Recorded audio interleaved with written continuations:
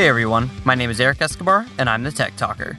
There was a lot of talk last week about certain terms that I brought up when talking about the Powerwall, namely kilowatt hours and AC and DC currents. And if you haven't heard my podcast on Tesla's new Powerwall, feel free to check it out in the show notes of today's episode. Hopefully, I can demystify these terms and a few more to make electricity a little bit easier to understand. This episode of the Tech Talker is brought to you by Casper, an online retailer of premium mattresses for a fraction of the price, because everyone deserves a great night's sleep. Get $50 off any mattress purchase by visiting casper.com/techtalker. That's casper.com/techtalker. And simply enter promo code TechTalker with no spaces. First, let's talk about voltage, current, and resistance. Picture a garden hose. When you squeeze the nozzle, a jet of water comes out. The water coming out of the hose can be compared to the electrons flowing through the wire. If you put your hand in front of the nozzle, the water will push against it, depending on how much pressure is in the hose. This pressure is the same concept as voltage. Voltage is the pressure pushing the electrons through the wire. Current, which is measured in amperes, is the rate at which electrons flow through the wire. This is similar to the amount of water coming out of the hose. So how do all of these relate? Let's again take a look at your garden hose. If you take the nozzle off, you can get a lot more water out of it, but will have next to no pressure. In terms of electricity, this would be a low voltage, pressure, and high current. So we've covered current and voltage. The next term I want to discuss is resistance. Resistance is probably the easiest to picture. It's simply the resistance to the flow of electricity through the wire. When you add items such as a motor, light bulb, or other piece of electronics, the resistance is added into the circuit. Electricity is most dangerous when you have high current. However, voltage is also a factor. There must be enough voltage or pressure to overcome the resistance of the human body in order to do damage. Just picture staying in front of your garden hose.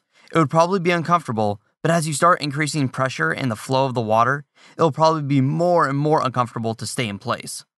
With these three terms, you've got something called Ohm's law, which I won't really go into today, but basically current times resistance is equal to voltage. It's Electrical Engineering 101, and you can learn more by checking out the video I've posted in the show notes of today's episode. It's basically a 10-minute video that'll go over what the basics are, how they're related, and how you see them on an electrical diagram. It's pretty cool if you're interested in that kind of thing, and it's a really good place to get started. Okay, now that we've covered the important terms, let's talk about DC and AC. DC stands for direct current, and AC stands for alternating current. Going back to our trusty hose example, DC matches up perfectly because the water comes out of the hose in one direction. AC works differently in that the flow changes directions. It would be like sucking the water through a straw and then blowing it back out really quickly. DC is used in almost all small electronics and is used in systems like your car, phone, laptop, and batteries. AC is used in power transmission because it transmits electricity more efficiently over long distances. Now, there are also some specialty systems that do transmit power with DC, but for general purposes, AC transmission is used for homes and businesses. When you plug your phone or laptop into the wall, there's typically a big or small box attached to your power cord, or that is plugged directly into the wall. This box takes AC power and converts it to usable DC power for your electronics. Oftentimes, the little power brick that you use for your phone or the larger one that comes with your laptop will get warm while you're charging your device. Alright, now let's delve into how power companies charge you for electricity. If you were to look at your energy bill, you would see that you're charged for the amount of kilowatt hours used, and this is abbreviated kWh. A watt is simply voltage times current. For example, your phone charger runs off of 5 volts, 2 amps. 5 times 2 is 10, so 10 watts. Remember I mentioned the measurement kilowatt? Kilo simply means 1,000, or 1,000 watts. Charging 100 phones at 10 watts would take a full kilowatt of electricity. If you charge 100 phones for 1 hour, that would be 1 kilowatt hour. Now, depending where you live in the country, electricity can cost 10 to 40 cents for every kilowatt hour you use. That means if you charge those same 100 phones for 1 hour, it would cost you about 40 cents at the most. Let me list some appliances and their power consumption to give you a better idea. Your dryer uses at most around 2 to 4 kilowatts. Followed by your hairdryer at around 2 kilowatts, your TV is about 100 watts, and your fridge is about 200 watts.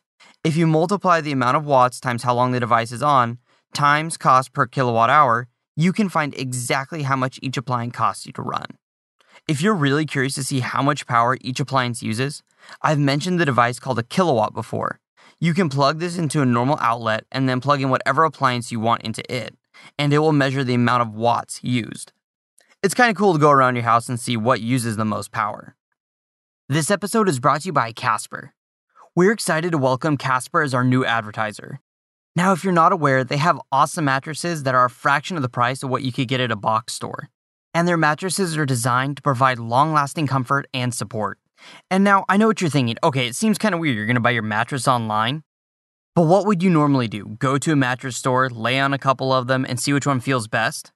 Well, with Casper, you have a 100-day period to try it out. And you can easily buy it online, and shipping is free. You don't have to worry about transportation of getting it from a showroom or only trying it out for 10 minutes and hoping you're going to like it for the next 10 years because they have 100 days and completely free shipping. You can get a Casper mattress for $500 for a twin and $950 for a king-size mattress. Now, if you've been shopping for a mattress, you'll know that's an outstanding price. And you can save an additional $50 because you listen to the Tech Talker podcast. Just head on over to casper.com/techtalker and enter promo code TechTalker. That's casper.com/techtalker and enter promo code TechTalker to get this awesome mattress. Well, that's it for today. Be sure to check out all of my earlier episodes at techtalker.quickanddirtytips.com.